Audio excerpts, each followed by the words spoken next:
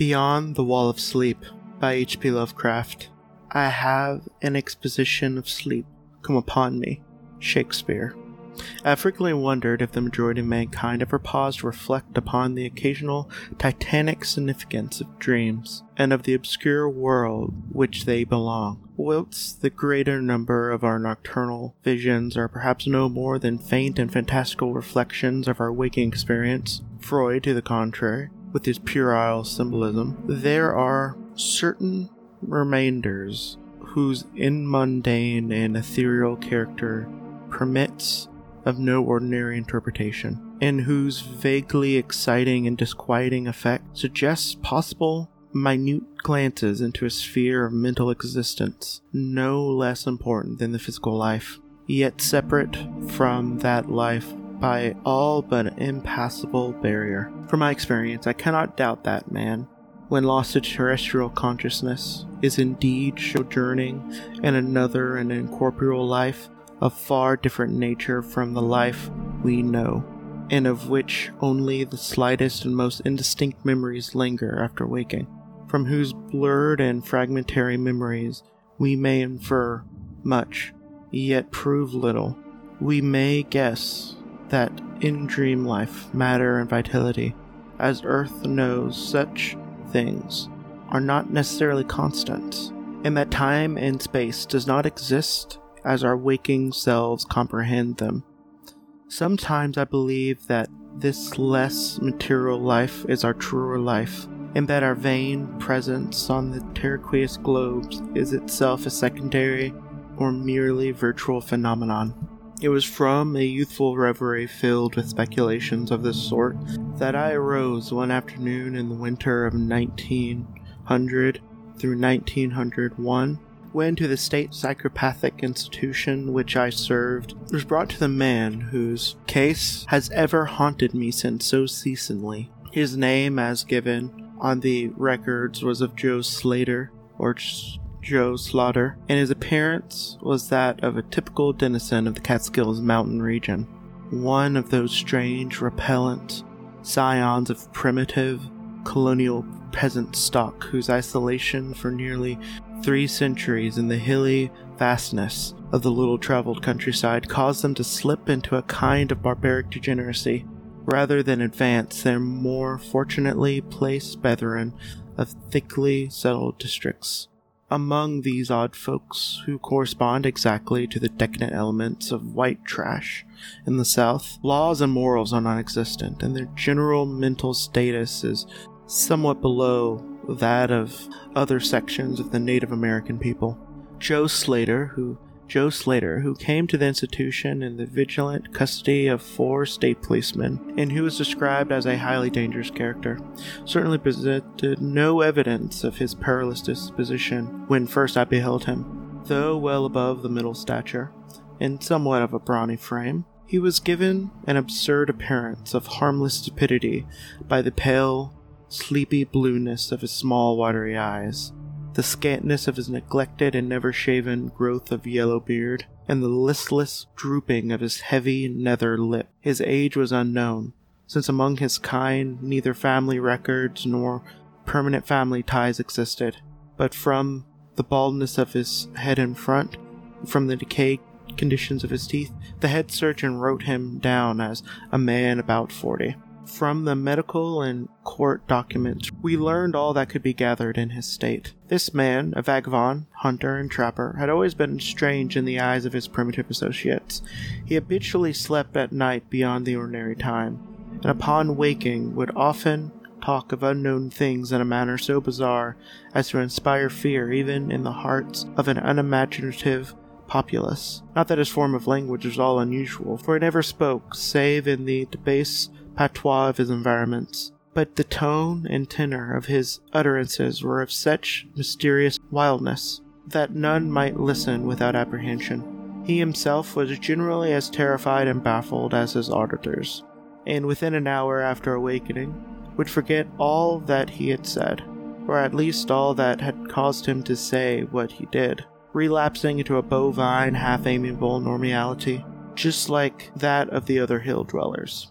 As Slater grew older, it appears that his maternal aberrations had gradually increased in frequency and violence until about a month before his arrival at the institution had occurred the shocking tragedy which caused his arrest by the authorities. One day near noon, after a profound sleep, begun in a whiskey debauch, about 5 of the afternoon, the man had roused himself suddenly, with ululation so horrible and unearthly that they brought several neighbors to his cabin, a filthy sty which he dwelled, with a family as indescribable as himself. Rushing into the snow, he flung his arms aloft and commenced a series of leaps directly into the air, the while shouting his determination to reach some big cabin with brightness in the roof and walls and floors, and the loud, queer music far away. As 2 men of moderate size sought to restrain him, he had struggled with maniacal force and fury,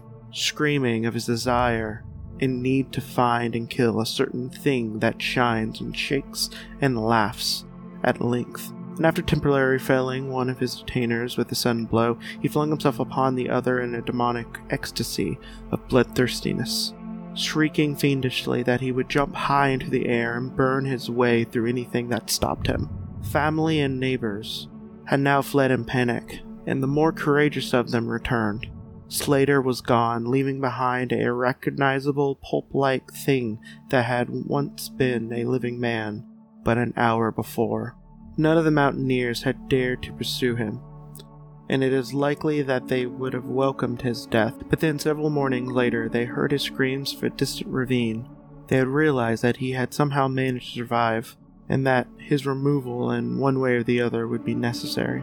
They had followed an armed searching party, whose purpose, whatever it may have been originally, became that of a sheriff's posse, after one of the seldom popular state troopers had then questioned and finally joined the seekers. On the 3rd day, Slater was found unconscious in the hollow of a tree, and was taken to the nearest gaol, where alienists from Albany examined him as soon as his senses returned. To them he told a simple story. He had, he said, gone to sleep one afternoon about sundown after drinking much liquor. He had awakened to find himself standing bloody-handed in the snow before his cabin, the mangled corpse of his neighbor, Peter Slater, at his feet. Horrified, he had taken to the woods in a vague effort to escape from the scene that must have been his own crime. Beyond these things, he seemed to know nothing, nor could the experts, questioning of his interrogators, bring out a single additional fact. That night, Slater slept quietly, and the next morning he had awakened with no singular features save a certain alteration in expression. Dr. Bernard, who had been watching the patient, thought he had noticed in the pale blue eyes a certain gleam of particular quality, and in the faceted lips an all but imperceivable tightening, as if of intelligent determination. But when questioned, Slater relapsed into the habitual vacancy of the mountaineer, and only reiterated what he had said on the previous day. On the 3rd morning occurred the first of the man's mental attacks.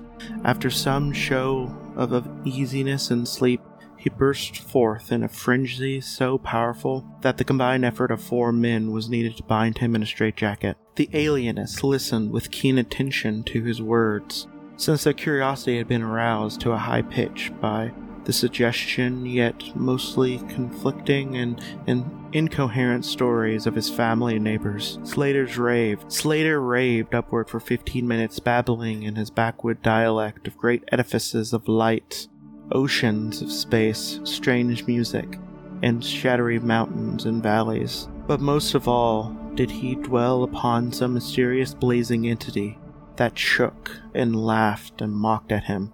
This vast, vague personality seemed to have done him a terrible wrong. To kill it and triumph the revenge was his paramount desire. In order to reach it, he said he would soar through the abyss of emptiness, burning every obstacle that stood in his way.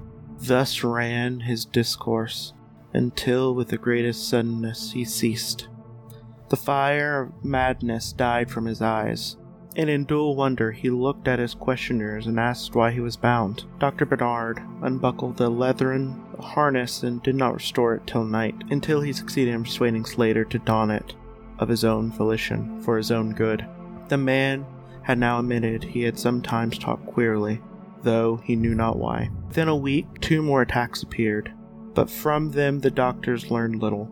On the source of Slater's vision, they speculated at length, for since he could neither read or write, and apparently had never heard of a legend or fairy tale, his gorgeous imagery was quite inexplicable. That it could not come from any known myth or romance that made especially clear by the fact that the unfortunate lunatic expressed himself only in his own simple manner. He raved things he claimed to experience, but which he could not have learned through any normal or connected narrative. The alienists soon agreed that the abnormal dreams were the foundation of the trouble. Dreams whose vividness could for a time completely dominate the waking mind of this basically inferior man. With due formality, Slater was tried for murder, acquitted on the grounds of insanity, and then committed to the institution wherein I held so humble a post. I have said that I am a constant speculator concerning dream life, and from this you may judge of the eagerness which I applied myself to the study of the new patient as soon as I had fully ascertained the facts of his case. He seemed to sense a certain friendliness in me, born no doubt of the interest I could not conceal in the gentle manner in which I questioned him. Not that he ever recognized me during his attacks, when I hung breathlessly upon his chaotic but cosmic word pictures. But he knew me in his quiet hours, when he could sit by his barred window reeving baskets of straw and willow, and perhaps pining for the mountain freedom he could never enjoy again. His family never called to see him. Probably they had found another temporary head, after the manner of the decadent mountain folk. By degrees I commenced to feel an overwhelming wonder at the mad and fantastical conceptions of Joe Slater. The man himself was pitiably inferior in mentality and language alike, but his glowing titanic visions, though described in a barbaric and disjointed jargon, were absurdly things which only a superior or even exceptional brain could conceive. How, I often ask myself, could the stolid imagination of a Catskills degenerate conjure up sights whose very possession argued a lurking spark of genius? How could any backwoods dullard have gained so much as an idea of these glittering realms of some neural radiance in space, which Slater ranted in his furious delirium? More and more I inclined to the belief that in the pitiful personality who cringed before me lay the disordered nucleus of something beyond my comprehension, something infinitely beyond the comprehension of my more experienced but less imaginative medical and scientific colleagues. And yet I could extract nothing definite from the man. The sum of all my investigations was that in kind of a semi-incorporeal dream life Slater wandered or floated through resplendent and prodigious valleys, meadows, gardens, cities, and palaces of light in a region unbound and known to men, and that there he was no peasant or degenerate, but a creature of importance and vivid life, moving profoundly and dominantly, and checked only by a certain deadly enemy who seemed to be a being of visible yet ethereal structure, and who could not appear to be of human shape, since Slater never referred to him as a man, or as aught save a thing. This thing had done Slater some hideous yet unnamed wrong, of which the maniac, if maniac he was, yearned to avenge. From the manner in which Slater alluded to their dealings, I judged that he and the luminous thing had once met on equal terms, and in his dream existence the man was himself a luminous thing, of the same race as his enemy. The impression was sustained by his frequent references to flying through space and burning all that impeded his progress. Yet these conceptions were formulated in rustic words wholly inadequate to convey them, a circumstance which drove me to the conclusion that if a true dream world indeed existed, oral language was not its medium for transmission. Could it be that the dream soul inhabiting this etheric body was desperately struggling to speak things that the simple and halting tongues of dullness could not utter? Could it be that I was face to face with intellectual animations that would explain the mystery if I could learn and read them? I did not tell the older physicians of these things, for middle age is a skeptical, cynical, and disinclined to accept new ideas. Besides, the head of the institution had but lately warned me in his paternal way that I was overworking, that my mind needed a rest. It had long been my belief that human thought consisted basically of atomic or molecular motion, convertible into ether waves of radiant energy like heat, light, and electricity. This belief had early led me to contemplate the possibility of telepathy or mental communication by means of a suitable apparatus, and I had in my college days prepared a set of transmitting and receiving instruments, somewhat similar to the devices deployed in wireless telegraphy at the crude pre-radio period. These I had tested with a fellow student, but achieving no results, I soon packed them away with other scientific odds and ends for possible future use. Now, in my intense desire to probe into the dream life of Joe Slater, I sought these instruments again, and spent several days repairing them for action. When they were complete once more, I missed no opportunity in their ritual. At each outburst of Slater's violence, I would fit the transmitter on his forehead and the receiver on my own, constantly making delicate adjustments for various hypothetical wavelengths of intellectual energy. I had little notion of how thought impressions, if successful, would be conveyed, aroused an intelligent response. Had but little notion of how the thought impressions would, if successfully conveyed, arouse the intellectual response in my brains, but I felt certain that I could detect and interpret them. Accordingly, I continued my experiment through informing no one of their nature. It was the 21st of February 1901 that the thing finally occurred. As I looked back across the years, I realized how unreal it seems, and how sometimes half wondered if old Dr. Fenton was not right when he charged it all to my excited imagination. I recalled that he listened with great patience when I told him, but afterwards gave me a nerve powder and arranged for the half-year's vacation, which I departed on the next week.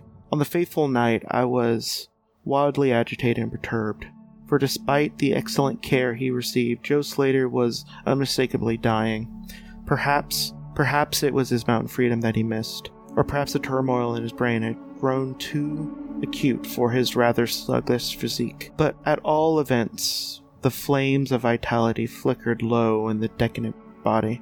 He was drowsy, near the end, and as darkness fell, he dropped off into a troubled sleep. I did not strap on the straitjacket, as was customary when he slept, since I saw he was too feeble to be dangerous, even if he woke in a mental disorder once more before passing away. But I did place upon his head and mine the two ends of my cosmic radio, hoping against hope for the first and last message from the dream world in the brief time remaining.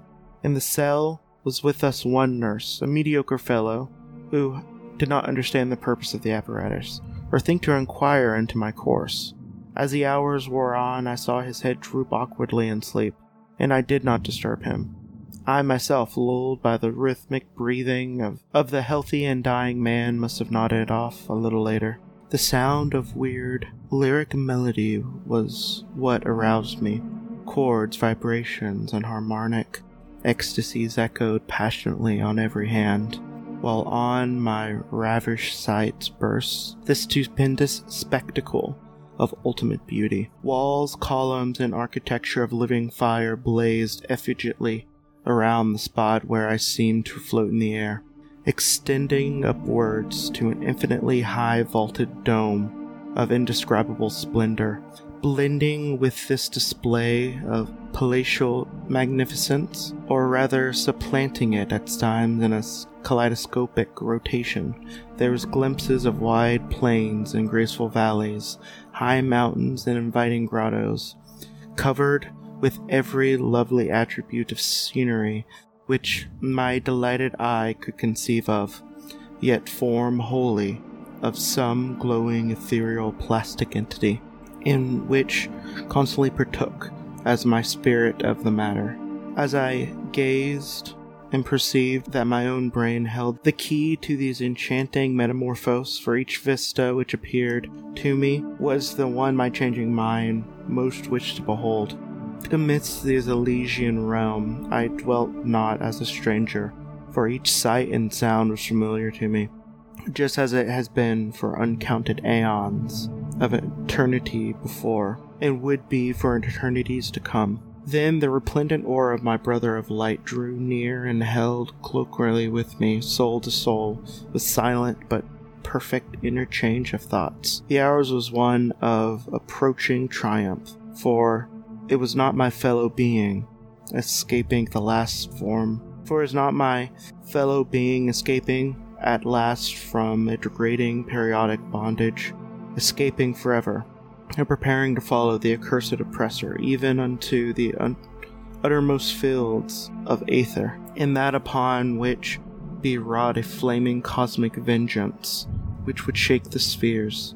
We floated thus for a little time, when I perceived a slight blurring and fading of objects around us, as though some force were recalling me to earth, where I least wished to go. The form near me seemed to feel a change also, for it gradually brought its discourse towards a conclusion, and itself prepared to quit the scene, fading from my sight at a rate somewhat less rapid than that of other objects, and a few more thoughts were exchanged, and I knew the luminous one and I were being recalled. Bondage, though for my brother of light it would be the last time.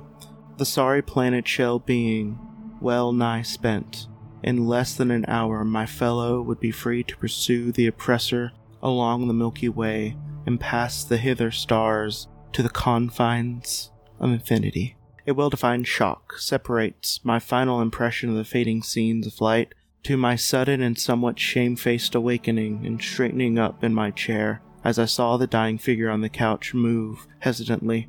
Joe Slater was indeed awakening, though perhaps for the final time. As I looked more closely, I saw in the shallow cheeks shone spots of color which had never been present. The lips, too, seemed unusual, being slightly compressed, as if by the force of stronger character than had been Slater's, and the whole face finally began to glow tensely, and the head turned restlessly with closed eyes. I did not arouse the sleeping nurse, but readjust the slightly disarranged headbands of my telepathic radio, intent to catch any parting message the dreamer might have to deliver. All at once, the head turned sharply in my direction, and the eyes fell open, causing me to stare in blank amazement of what I beheld. The man who had been Joe Slater, the Catskills decadent, was now gazing at me with a pair of luminous, expanded eyes whose blue seemed subtly to have deepened. Neither mania nor degeneracy was visible in that gaze, and I felt no doubt that I was viewing a face beyond which lie an active mind of high order. At this juncture my brain became aware of a steady, external influence operating upon it. I closed my eyes to concentrate my thoughts more profoundly, and was rewarded by positive knowledge that my long-sought mental message had come at last. Each transmitted ideas formed rapidly in my mind, and though no actual language was employed, my habitual association of concept and expression was so great that I seemed to be receiving the message in ordinary English. Joe Slater is dead, came the soul-petrifying voice or agency from beyond the wall of sleep. My open eyes sought the couch of pain in a curious horror, but the blue eyes were still calmly gazing, and the countenance was still intelligently animated. He is better dead, for he was unfit to bear the active intelligence of cosmic entity. His gross body could not undergo the needed adjustment between ethereal life and planet life. He was too much of an animal, too little a man. Yet it is through his efficiency that you have come to discover me, for the cosmic and planet souls rightly should never meet. He has been my torment in dire old prison for 42 of your terrestrial years. I am an entity, like that yourself becomes in the freedom of dreamless sleep.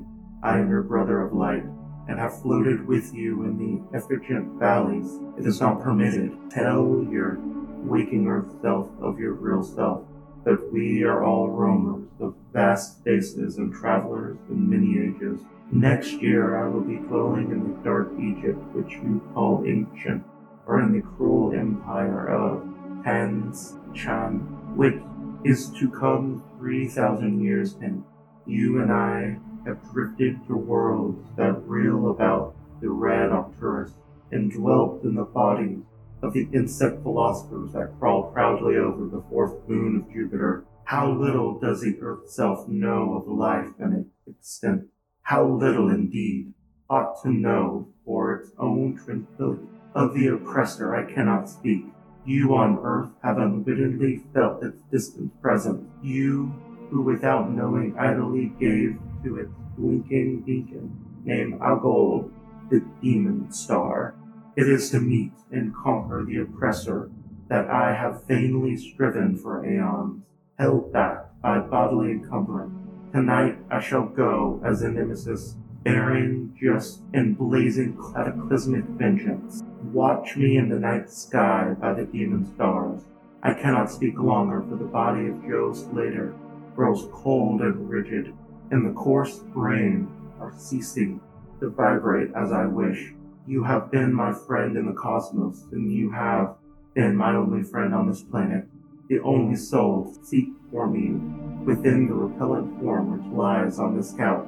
We shall meet again, perhaps in the shining mist of Oron's sword, perhaps in the bleak plateaus on prehistoric Asia, perhaps in unremembered dreams tonight, perhaps in other forms in aeon hence, when the solar system shall have been swept away. At this point, the thought waves abruptly ceased, and the pale eyes of the dreamer, or can I say dead man, commenced to glaze fishily. In half stupor, I crossed over to the couch and felt his wrist and found it cold, stiff, and pulseless. The shallow cheeks pale again, and the thick lips fell open, disclosing the repulsive, rotting fangs of the degenerate Joe Slater. I shivered, pulled a blanket over the hideous face, and awakened the nurse. Then I left the cell and went silently to my room. I had on insistent and uncountable cravings for sleep, whose dreams I should not remember. The climax? What plain tale of science could boast such a rhetorical effect? I have merely set down certain things appealing to me as facts, allowing you to consume them as you will. I have already admitted to my superior, old Dr. Fenton, denies the reality of everything I have related. His vows that I had broken down with the nervous strain, in badly need of long vacation on full pay, so he so generously gave me. He assures me on his professional honor that Joe Slater was but a low-grade paranoiac, whose fantastical notions must have come from the crude heredity folktales circulate even in the most decadent of communities. All of this he tells me, yet I cannot forget what I saw in the sky on the night after Slater died. Lest you think me a biased witness, another's pen must add to the final testimony, which may supply the climax you expect. I quote the following account of the star Nova Persei, verbatim from the pages of the eminent astronomical authority, Professor Garrett P. Service. On February 22nd, a marvelous new star appeared, discovered by Dr. Anderson of Edinburgh, not far from Algol. No star had been visible at that point before. Within 24 hours, the stranger had become so bright that it outshone Capella. In a week or two, it had visibly faded, and in the course of a few months, it was hardly discernible with the naked eye.